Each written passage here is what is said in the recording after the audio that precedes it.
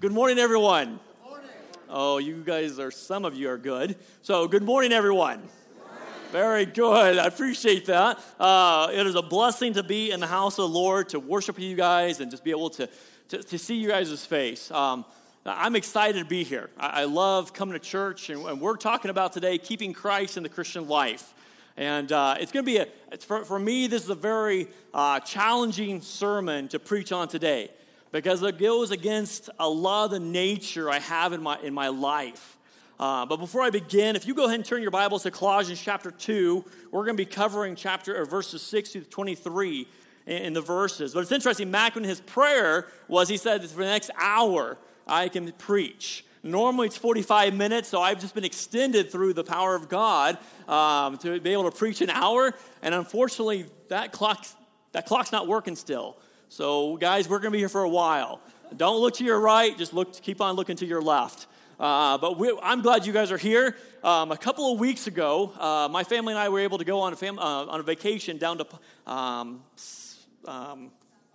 South Padre Island. I didn't know where we went. It was a long trip. It was a long, long trip.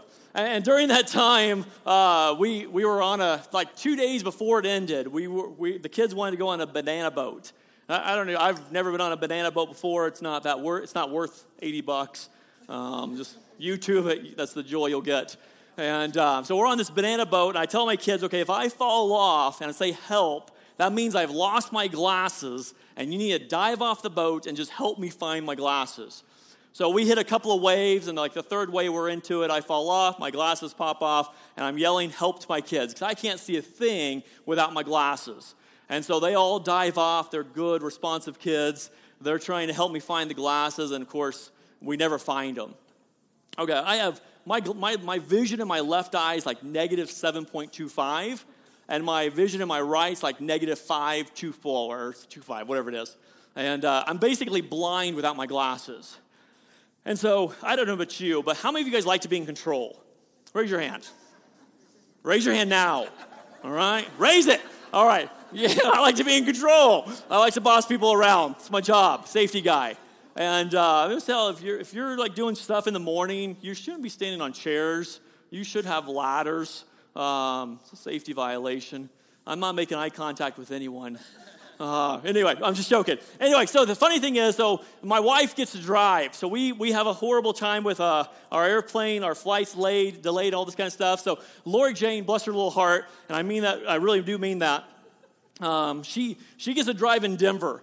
Okay, if you're a controlist and you like to drive, having your wife drive and you can't see anything is a very, very bad combination. It's because you're just kind of gripping, and you're gritting your teeth, and you're just praying that God is in control, and He's going to take the wheel from your wife, and it's going to be okay. Amen. So the funny thing is, I always have an extra spare of glasses at home, so I was going to find my glasses, and of course I couldn't find them. So my wonderful prescription is Lens Crafters, who says they can do it in an hour. It takes 2 weeks for me. So I got these prescription sunglasses. And I'm not going to put them on because it's going to mess up my microphone, and then it's going to be 20 minutes to get this thing back on. But for 3 days, I walked around like this. During the morning, during the evening, everywhere I went, I was wearing my stupid sunglasses. But the cool thing is I could kind of see. These are 2 years old. And so Lori and I went to Lens Crafters in Salt Lake, and of course I like to have fun. So we go to some restaurant. I'm walking in, I have my hand on her back, acting like I'm blind. And of course my wife is very proper. Quit that. Stop it. You're not blind. And of course I'm just kind of walking. I thought maybe we get a better table, maybe we get a discount.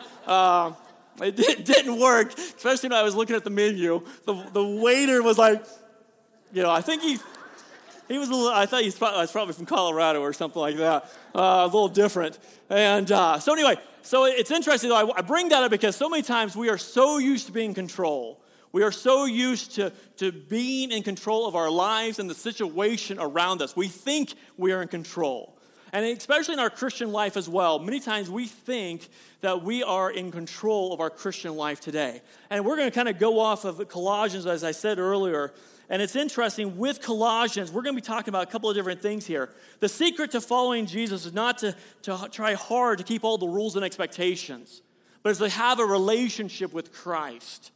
I want to ask you a question today, and you don't have to answer it, but why are you here? Well, really, why are you here in church today? If you're a Longfellow kid, you have to be here. No choice. You want to do something throughout the week, you're going to be in church on Sunday, unless you're working, and that only happens once in a while. So why are we here today? There's sometimes we have this image and this idea in our minds that we go to church because we have to go to church for our salvation. And Michael said last week that do not forsake the gathering together of believers. And that's why I love Sunday mornings, coming together and worshiping people and just having a great time. And I don't think church should be boring. I truly think church should be exciting and juvenating and just a lot of fun. I mean, I know Jason, every single time I see him, I give him a kidney punch. That's our love. That's our love connection. He always wants to throat punch me. I kidney punch him. And that's how I respond in love. We don't do it hard. I should say that. So for the young people, don't come up and hit me in the kidneys or anything. But it's interesting. I think church should be something that a lot of us don't always think it should be. So we're going to talk about rules and regulations today. We're going to talk about how being a Christian today is not by what we do, but what Christ did for us. And for a very long time, as we look at the scriptures, I hope each one of you have a devotional life. I hope each one of you have a prayer life. I hope each one of you has some type of discipline in your life that you spend alone with God. But I want to tell you that there's a lot of different authors out there who gives the different recommendations on how you should do it. Spend 30 minutes in the morning, 30 minutes in the evening, whatever it is. But it's really just that following Christ and making him the center of your life each and every day.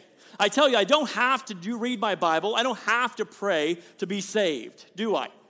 Well, let me tell you, a lot of us in our core gut with whoa, what are you saying? How many of you truly believe you have to go to church to be saved? Don't raise your hand, please.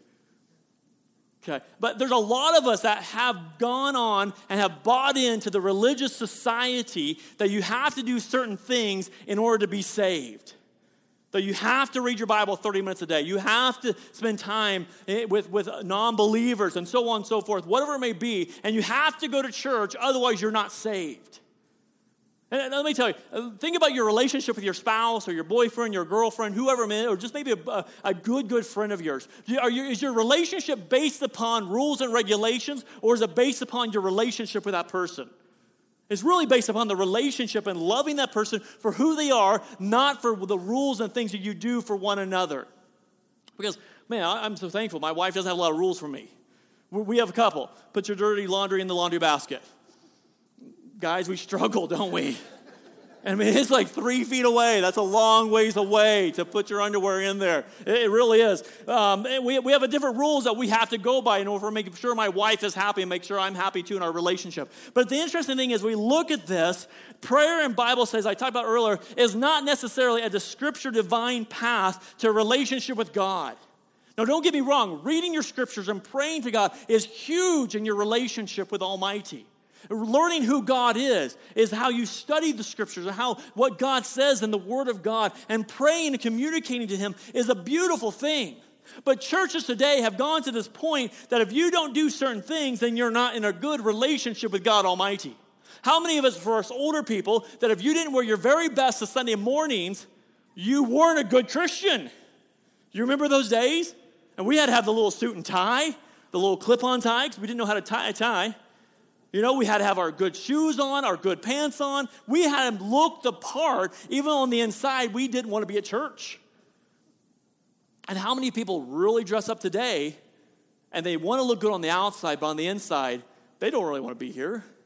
I like Mac's prayers that we will have that divine appointment with God, that we will spend time with Him, and we'll be able to see who He is. Over the centuries, the leaders and the teachers of the church have grappled with the question, how do I live a Christian life? How do I really get into a relationship with God, and how do I live with it? How do I live doing this Christian life today? Because I don't know about you, but I sin every day. I strive to live that righteous life with God. I strive to do the right thing and make the right decisions, but my sinful nature continually comes out. Does yours? Okay, a bunch of y'all just lied because you didn't agree with me. So you just agreed with me there, but that's how it works. So in the medieval time, there was monks who devoted themselves, who would whip themselves, who would show people that they were honestly searching God by putting their lives in pain, their life in pain. Today, Christians make all kinds of rules that aren't even in the Bible. Many Christians today are like Pharisees. We're usually not taken to the extreme, but with the same intention, that you have to do this in order to have a relationship with God. You have to do this in order to be able to be saved, so on and so forth. And we're going to talk about obedience, okay? Because let me just preface this. So you cannot say Michael Longfellow believes you can do anything and everything in the Christian walk. Because I do not believe you can do anything and everything in the Christian walk and still call yourself a Christian. So let me back up one more step. I don't believe you can lose your salvation. All right, let's make sure we're all on the same path there. Okay, if you disagree, you can send me emails later. I check my email quite often. Every 30 days, whatever it is. No, I do check it more often now. But here's the interesting aspect about this, is that with this idea that we as Christians are supposed to be different from the rest of the world. We as Christians are supposed to have that joy of the Lord as our strength. We as our Christians are supposed to be the salt and the light of the world. And what does that mean for you and I? That means that when we decide to follow Christ, that when we decide to truly follow him with everything we have, that means we sell out to God and everything is behind us is dead. Our relationships with our family, our relationship with our friends, our relationship wherever, and just the material possessions we have is nothing compared to our love that we should have for Christ Almighty. And so when we look at that, I want you to understand the idea that when we look in the book of Colossians, we see Jesus is exalted and supreme. We see that he is the head and the Lord over all things, truly God and truly human. And in him, our sins are forgiven and reconciled to God. So though we accept Christ as our Lord and Savior, we've been forgiven our sins, we still have that sinful nature, but we are still being saved each and every day. Going back to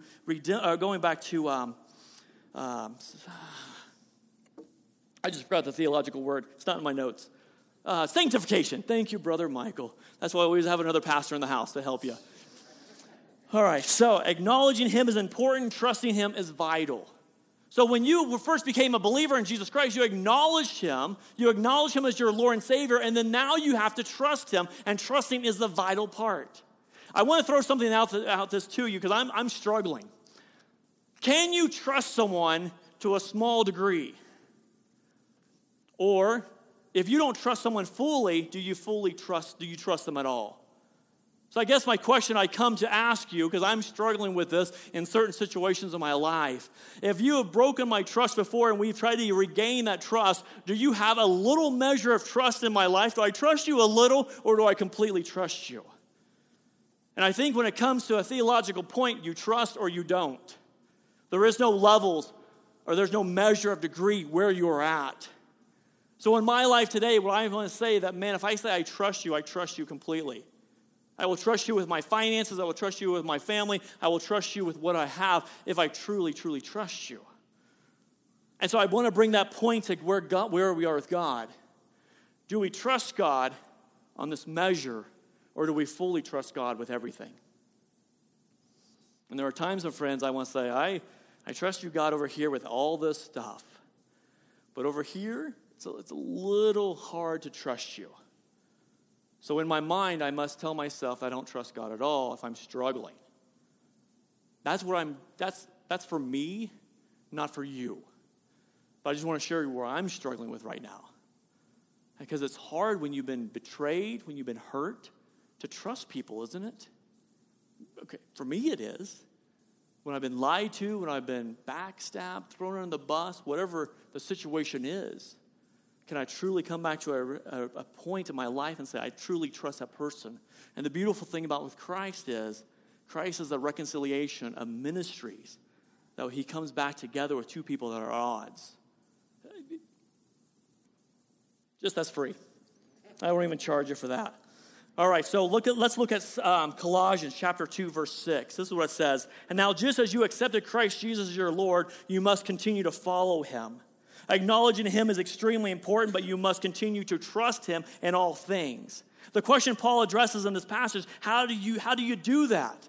And right at the start, he issues a warning. Verse 8, it says this: don't let anyone capture you with empty philosophy and high surrounding nonsense that comes from human thinking and from the spiritual powers of this world, rather than from Christ.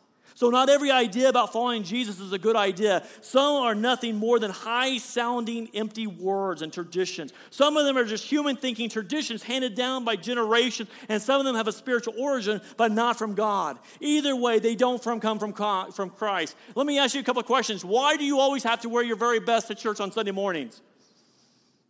Because your mom has told you to. That's the reason being. And here's an old story. I love this story I learned when I was back in college. It was interesting. This woman had always wanted to cook a ham on Sunday mornings. It was a roast ham. She got the roast ham. She cut the butt off the ham, and she threw the rest of it. She threw that part away. And so she cooks the ham, and there's plenty of ham for everyone. And the little daughter who's cooking with her mom says, "Hey, Mom, why did you cut the butt end off the ham and throw that away?" She says, "My mom always did it that way, and that's why I do it." So the mom starts to question and say, "Hey, maybe I should ask my mom why she did it." So the mom asks her mom, so we're talking to the grandma. She says, "Mom, why did you always cut the butt end off the ham?" She said, "Well, my pan wasn't big enough for the ham, so I always had to cut the ham off and throw that part away." Don't we do stupid things like that as well in church and Christianity? That we think we have to do something because it's going to bring us a better relationship with God? Why do we pray with our eyes closed? It's not how Jesus prayed. Do you know one of the reasons why we teach our children to pray with our eyes closed? So they won't be distracted. Now, how many of you remember your kids doing this when they pray? Yep. I'm always praying, "Lord, please be with this little child who's opening their eyes during prayer." I love to harass my kids not during prayer, but sometimes I did. We did that, but we teach our children to sometimes close to remove all the distractions away from us. And sometimes now we think, man, you're not very spiritual if you don't have your eyes closed during a prayer. What's that have to do with your relationship with God? Absolutely nothing. Do you talk to your wife that way? "Hey, honey, we need to talk today." We find that humorous, but that's how we do it with God. And my wife would be a little perturbed if I did that with her. And I'm sure your spouse would as well. But the interesting thing is, as we look at this, we look at the church traditions, we look at some of these things, and we think they're trying to bring us closer to God. And really, it's becoming condemnation upon us rather than having a relationship with God. You didn't do these things, so you're not very spiritual. You're not doing these things, so you don't have that good relationship with God Almighty.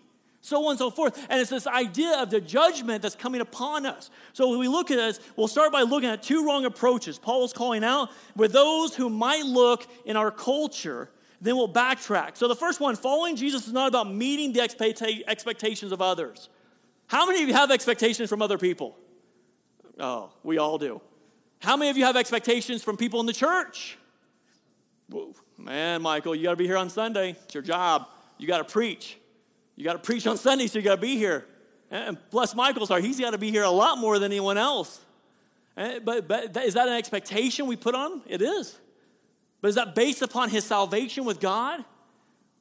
Absolutely not. But we as Christians sometimes put that expectation upon other people, that they're not doing something right, so we become the judge rather than people who are loving each other. So Colossians chapter 2, verses 16 and 19 says this: "So don't let anyone condemn you for what you eat or drink, or not celebrating certain holidays or the new moon, ceremonies, or the Sabbath. For these rules are only shadows of the reality yet to come, and Christ himself is that reality. Don't let anyone condemn you by insisting on pious self-denial or the worship of the angels, saying that they have had visions about these things. Their sinful minds may have made them proud, and they are not connected to Christ, their head of the body. For he holds the whole body together with his joints and the ligaments, and it grows as God nourishes it. So don't let anyone condemn you." This is literally meaning don't let anyone pass judgment upon you for traditions rather than base your relationship upon God with a relationship. What can you control whether you accept people's judgment? Here's the thing. People are going to judge you, aren't they? We live in a society where we are constantly being judged. But here's the idea that you are the only person that will be able to accept that person's condemnation. You're the only person that is able to receive it or reject it. And there's a lot of condemnation that you should not have to go through. Because I believe in Romans, it says there is no condemnation for those who are in Christ Jesus. Meaning there is nothing that can come against you when the evil one is reminding you of your past.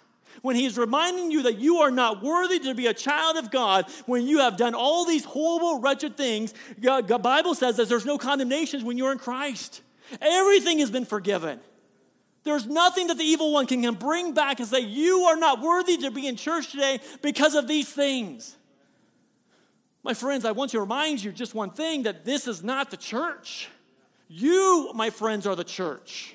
You are the church. So there is no condemnation in your life when you've accepted God and you've trusted Him and through Jesus Christ. No condemnation. So don't let someone remind you about your divorce issues. Don't let someone remind you about pornography. Don't let someone remind you about your stupid decisions you've made. And let me get me wrong. We've all made stupid decisions. Oh my goodness. I could be here all day to tell you the stupidity I've done in my life. But the beautiful thing is God He doesn't remember that anymore. It is gone. There is no condemnation. And if someone tries to bring it into my life, Michael, do you remember when you used to do these things? I have the choice whether to receive that condemnation or to reject it. And I am able to say, in the presence of God Almighty, there is no condemnation for me on those things. I may live with the consequences. I may live with the decisions I made. But there is no condemnation through God's eyes. All right.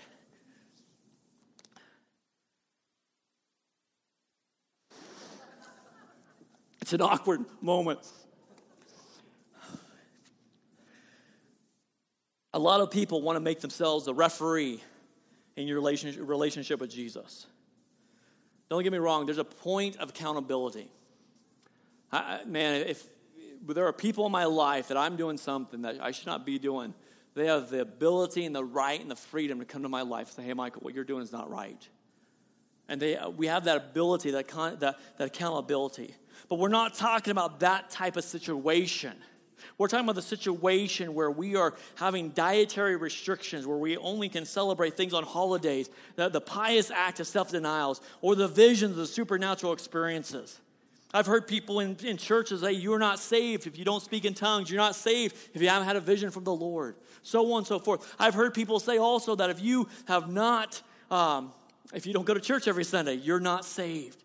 So following Jesus gets twisted into living up to where people expect, what they expect from you, not into relationship. And I tell you, my friends, this is easy to say, but each one of us has expectations upon us that we feel that we have to do in order for God to love us. Don't we? I think so.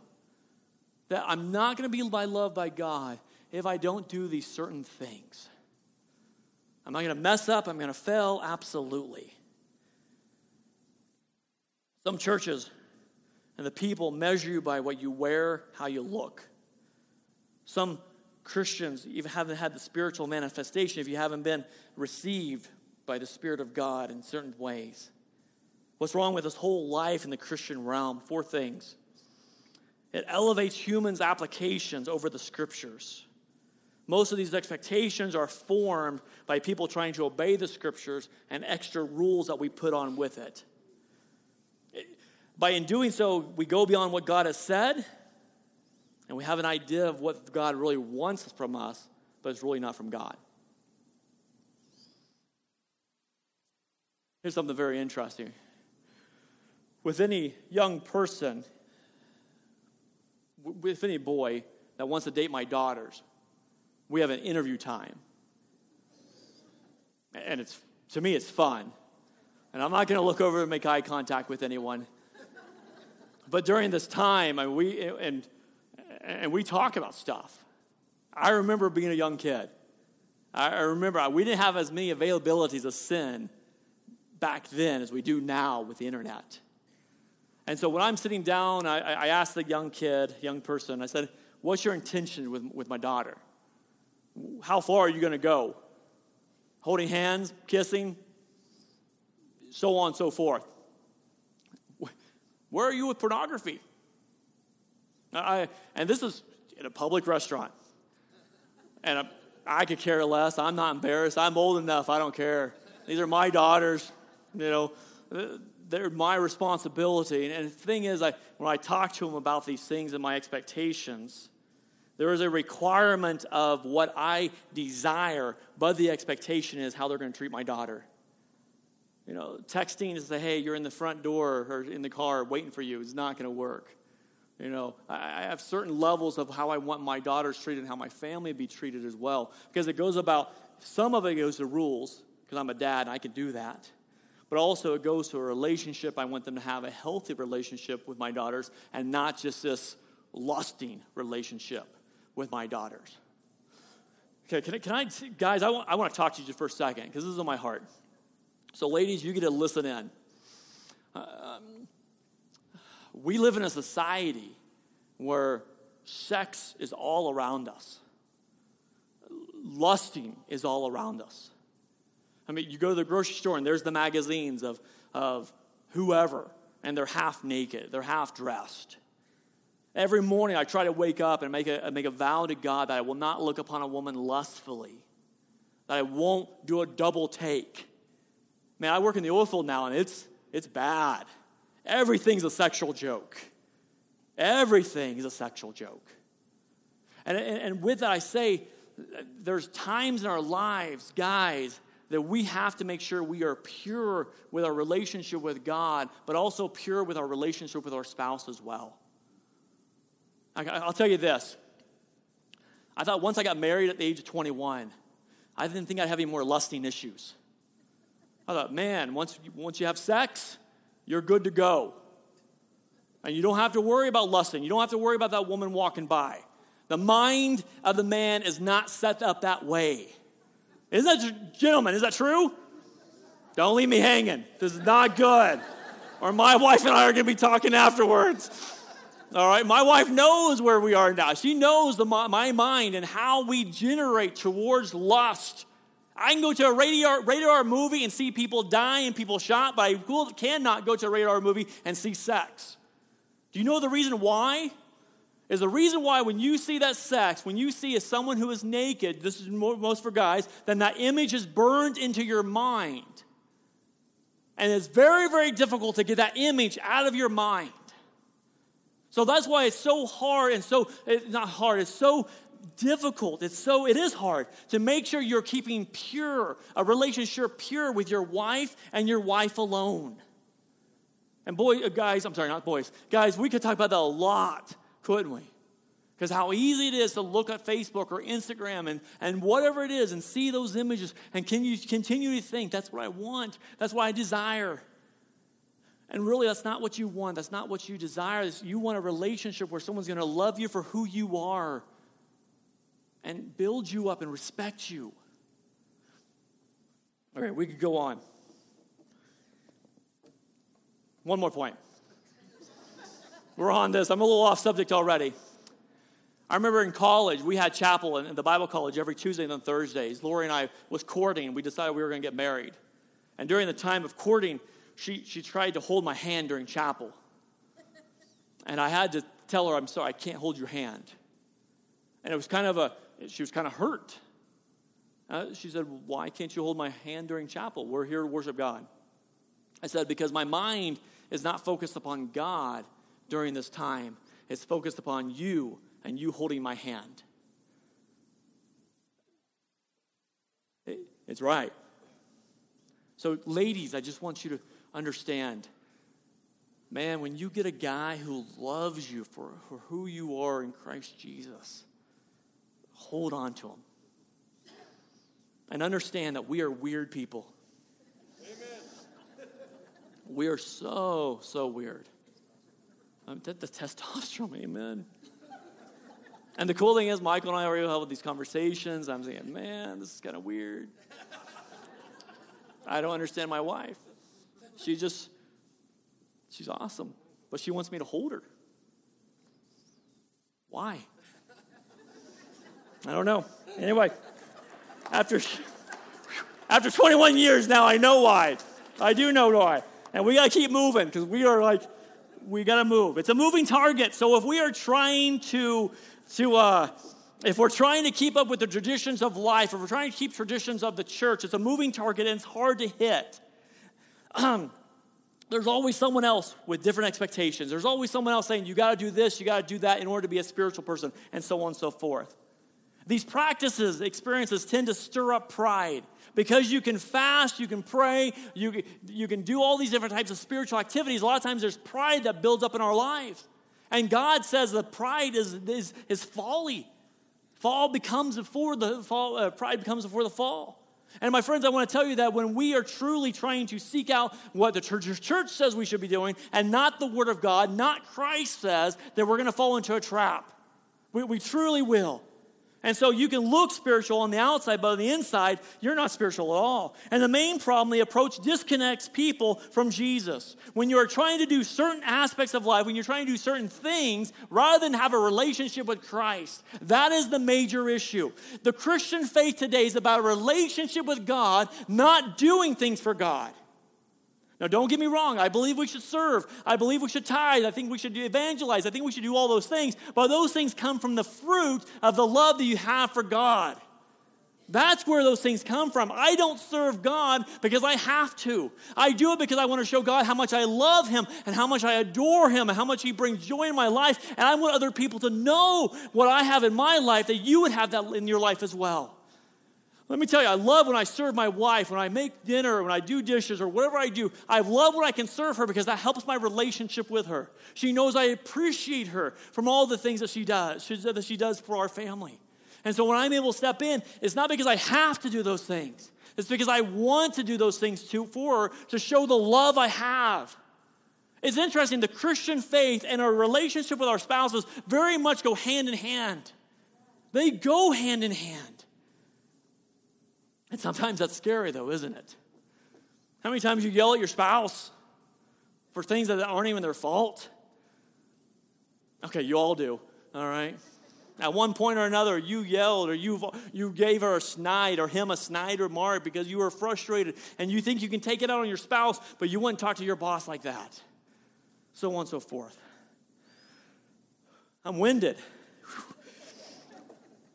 Where's the oxygen? So anyway, if you are one who is holding up others up to expectations that aren't in the Bible, you're not helping. If you are holding people to high expectations that are not realistic, you're not helping that person's spiritual life. You're truly not. You're hindering them. And when you define the Christian life in terms of unbiblical expectations, you are hurting the cause of a relationship with Jesus.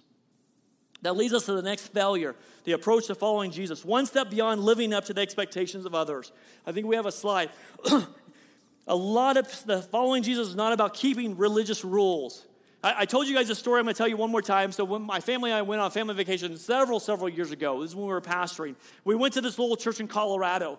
And when we went on to vacations, we had a rule. No one tells anyone I'm a pastor. Because I like to walk into the church and see how people treat you. I want to know how it is to be a visitor and not to have that little brand mark on your face. We had been in Estes Park for 2 or 3 days. We hadn't showered. We were in shorts. We looked like grease monkeys. We looked like we were not attractive people. So we had 6 kids and mom and dad walking into this place. I was chewing gum, didn't have my Bible with me. And Sunday school was going on. This church was like 14 people. When Sunday school got over, this person came up, talked to us. They gave me a book. I thought, hey, maybe I don't have a Bible. This is great. They gave me this book, and on the very front cover it says the rules of our church. So, yeah, seriously, true story. Can't even make this one up. It's awesome. Well, it's sad, but it's a great sermon illustration. So, number one rule of the church, you know what it is? Don't chew gum. Guess who's chewing gum? Sinner Michael Longfellow. Number 2 rule, don't wear shorts to church. Guess who was wearing shorts? Well, that's Michael Longfellow plus 7 other Longfellows. We were all wearing shorts. I don't know if this is number 3 or what it was. Bring your Bible to church. Okay. We didn't have it. So out of their first 10 rules, we broke like 9 of them. it was fun. It was sad, but it was also fun. Because then later on, they asked us if we go out to dinner with them. We went out to dinner. I thought, man, this is going to be fun. And that whole conversation went downhill. Do you guys really know Jesus? Because you're wearing shorts. Do you really know Jesus? Because you're chewing gum. If you're chewing gum, there's no condemnation. Make sure. All right, just seeing who was chewing gum or who stopped.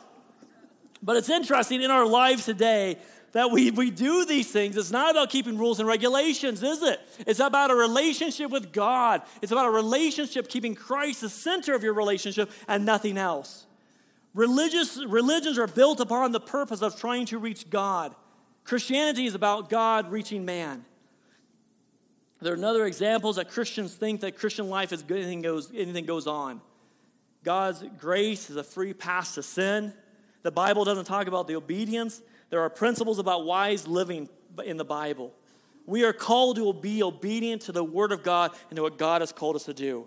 Colossians chapter 2, verse 20 and 23. We have to kind of hurry on this one because I don't want... We're good on time. You have died with Christ, and yet has set you free from the spiritual powers of this world. So why do you keep on following the rules of the world, such as don't handle, don't taste, don't touch? Such rules are mere human teachings about things that deteriorate as we use them. These rules may seem wise because they require strong devotion, pious or self-denial, and severely bodily disciple. But they provide no help in conquering a person's evil desires. The Bible warns about following these rules. Don't handle, don't taste, don't touch. These rules are mere human teachings. You can see what he's talking about. Strong devotion, pious self-denial, or severe bodily discipline. The approach seems really wise, but religion makes it really like not. How easy is it to think we're doing well as following Jesus because we're keeping the rules. We're keeping the regulations. Have you ever been to church before and you just don't really want to be there? You had a fight with your spouse. Things are going wrong at home. Finances are crumbling to an end. And you don't know why in the world all these things are happening to you. And the last thing you want to do is come to church and hear a sermon and worship songs. But really where God is able to speak to you, not just in the church building on Sunday mornings, but he can speak to you at home and let you know it's going to be okay. To let you know the circumstance that you are going through is not the end of the situation, but you're going to be able to conquer it. Providing no help in conquering a person's evil desires. We want to say that as Christians, and this is where I struggle.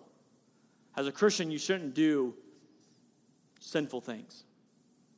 Do you realize how easy it is to be the judge over other people's lives? Oh, they shouldn't do that, they shouldn't do that, they shouldn't do this, so on and so forth. Have you ever heard a good Christian went and do those things? I heard that a lot throughout the churches. A good Christian shouldn't go to the movies. A good Christian shouldn't play cards. A good Christian shouldn't drink beer, caffeine, whatever else there may be.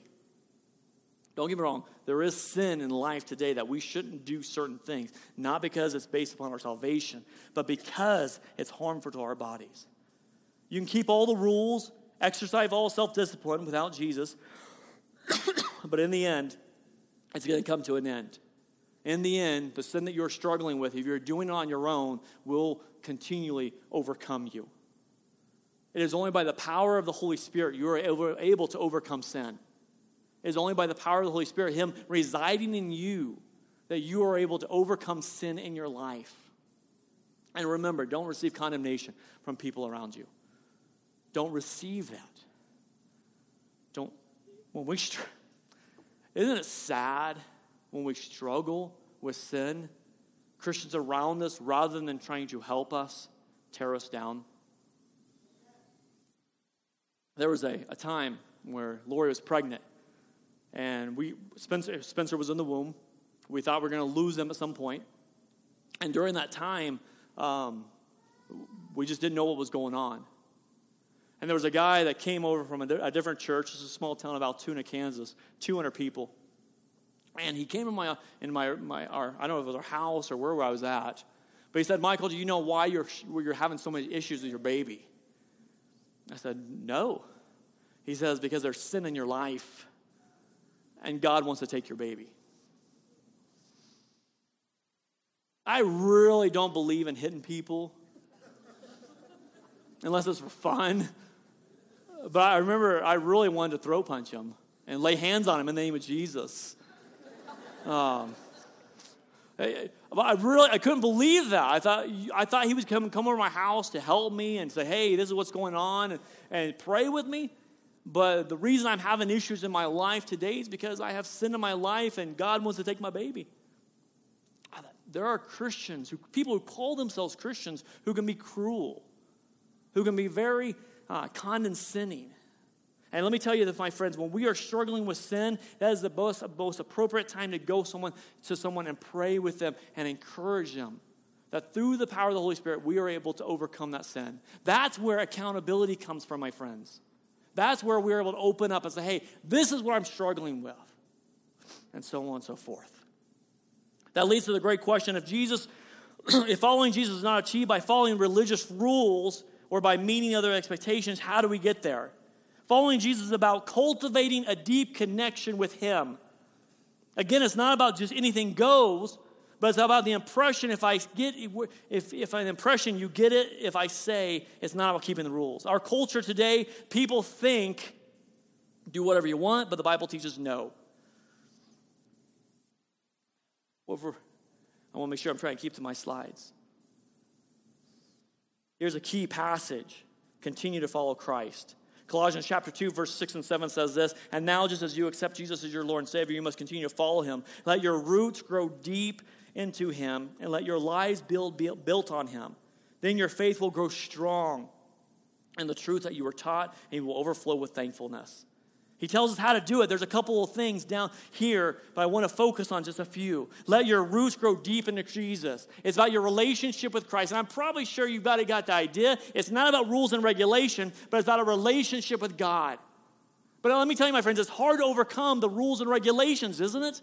For me, it is. So it's about that relationship with God. This is what it's about. This is such a powerful picture of Christian life, is that when we transplant a tree and we put it into the ground and we water the tree and we let it and we see it grow, those roots spread out. How many of you ever killed a tree before? Oh my goodness. We bought like $200 worth of apple trees one time. We planted them and I let them die. I didn't water them. I thought, well, the rain here in Rock Springs will take care of it. I mean, that's why we're not in Kansas anymore. I thought the ground is good ground. This is fertile soil, and that tree died. And I thought, I'm never planting a tree again. And so we bought another apple tree, and my wife did all the work, and it grows because she watered it, she nurtured it, she took care of it. It takes a lot of time, doesn't it, to go out there, turn the sprinkler on, let it water. Put a little Miracle-Gro on or whatever you do and let the thing grow. Do you realize with your Christian walk, it takes a little time also to develop that relationship with God, to start to trust him, to start to honor him, to start to do what God wants you to do? It takes time to do that, but it's worth it because you see the fruits in the end. There's a reason why Jesus is the only source of real life. In Colossians chapter 2, verses 8 and 10, excuse me. Don't let anyone capture you with empty philosophy. We already covered that part. I'm so sorry. Let's go to Colossians chapter 2, verses 12 through 13. Jesus raised you to a new life. For you were buried with Christ, you were baptized, and with him you were raised to a new life because you trusted the mighty power of God who raised Christ from the dead. You were dead because of your sins, because of your sinful nature was not yet cut away. Then God made you alive with Christ, for he forgave all your sins. After he died on the cross, he raised Jesus back to the again, and you and I were raised in a new life with God Almighty. There's another reason why trying to live up to expectations won't work. If Jesus had done this powerful, intentional resurrection, how can rituals or regulations do the same thing that the death of Jesus do for us? When you become a Christian, it's not just a matter of what you believe, what truth you profess, taking on the label. It's truly believing in the one. You become a different person, changed from the inside out, in a way that you can never do for ourselves is the new identity that you have in Christ Almighty. And that's why we live to follow God. It's interesting that I want to conclude with this. How do I be a Christian? First, you trust God with all your heart, with all your soul, with all your mind. Second, you don't wait, you don't believe that you have to do certain things to have that relationship with God. I don't know about you, I love date nights with my wife. Absolutely love date nights. We do it once a week. If you don't do a date night, you should do a date night. And it's interesting. You want to see the difference between people that have been married a long time and people that are dating, or people new? You go to the restaurants, if you go today, you will see young people who are dating, and what do they do? They talk and talk and talk and talk and talk. They keep on talking. People that have been married a long time, what do? They eat their food. They seriously, if you don't believe me, go to the restaurant. Lori and I, man, we can be in a restaurant 15 minutes and we're gone. We're done. Eat our food and we're gone. We do talk. I love talking. But here's the beautiful thing. It's interesting with date nights. If you don't do date nights, you need to do a date night at least once a week. That's my marriage counseling for you for the whole year. Do a date night. So a couple of weeks ago, months ago, whatever it was, I had to go to Texas. Lori and I's thing is going and watch movies together. We love the Marvels. We love the action pack. We do the romance chick flicks once in a while when she drags me in, and we have to do it. And so I'm in Texas. I'm in Katy, Texas. I just got done with this 2 weeks of training. Absolutely horrible. And I thought, well, to celebrate, I'm going to go see a movie. And so I go to the movie. The movie tickets are $15. All right, that's expensive on my budget. So I buy a little pizza because I'm celebrating. I buy a Dr. Pepper because I'm really celebrating. And I go into the theater. I'm about to start watching this movie. These chairs recline, and they do some vibration things. And I'm like, that's kind of weird. So the movie's about to start. And I think to myself, this is going to be a great movie. And I look over to my left, and there's this guy sitting beside me. I look to my right, and there's this lady sitting beside me. I'm just packed in between these two people. And the whole theater's packed.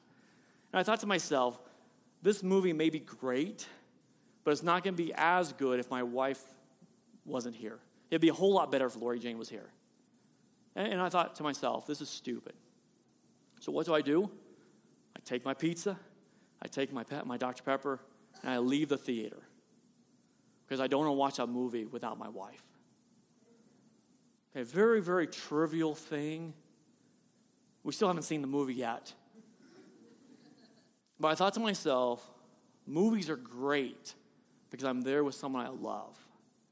They're there because I'm able to hold someone's hand and laugh with them about the movie. And I want to bring that to a relationship here with us in church and God.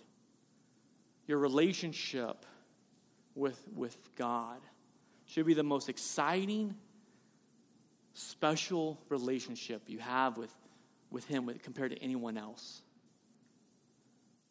And I want to encourage you, if your relationship with God is not there yet, I want you to seriously open your heart up to God and what God has to say to you. It's not about the rules. It's not about the regulations.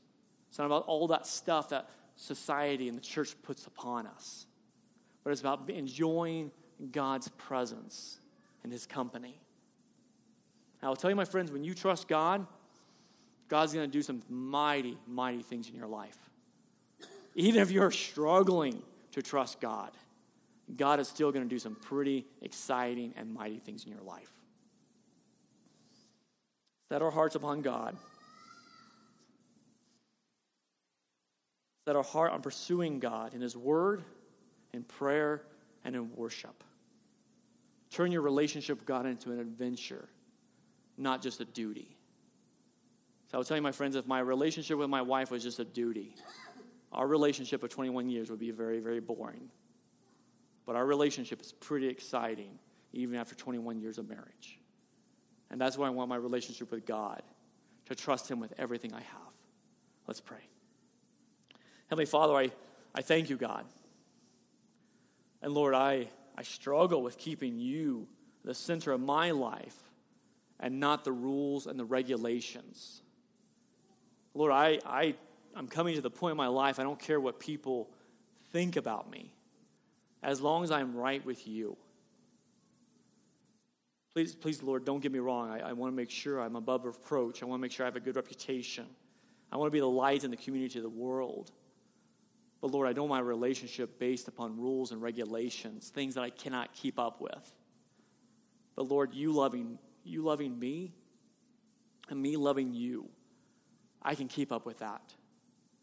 Lord, you will take me at your pace. You will take my trust one step at a time, and you will let me grow.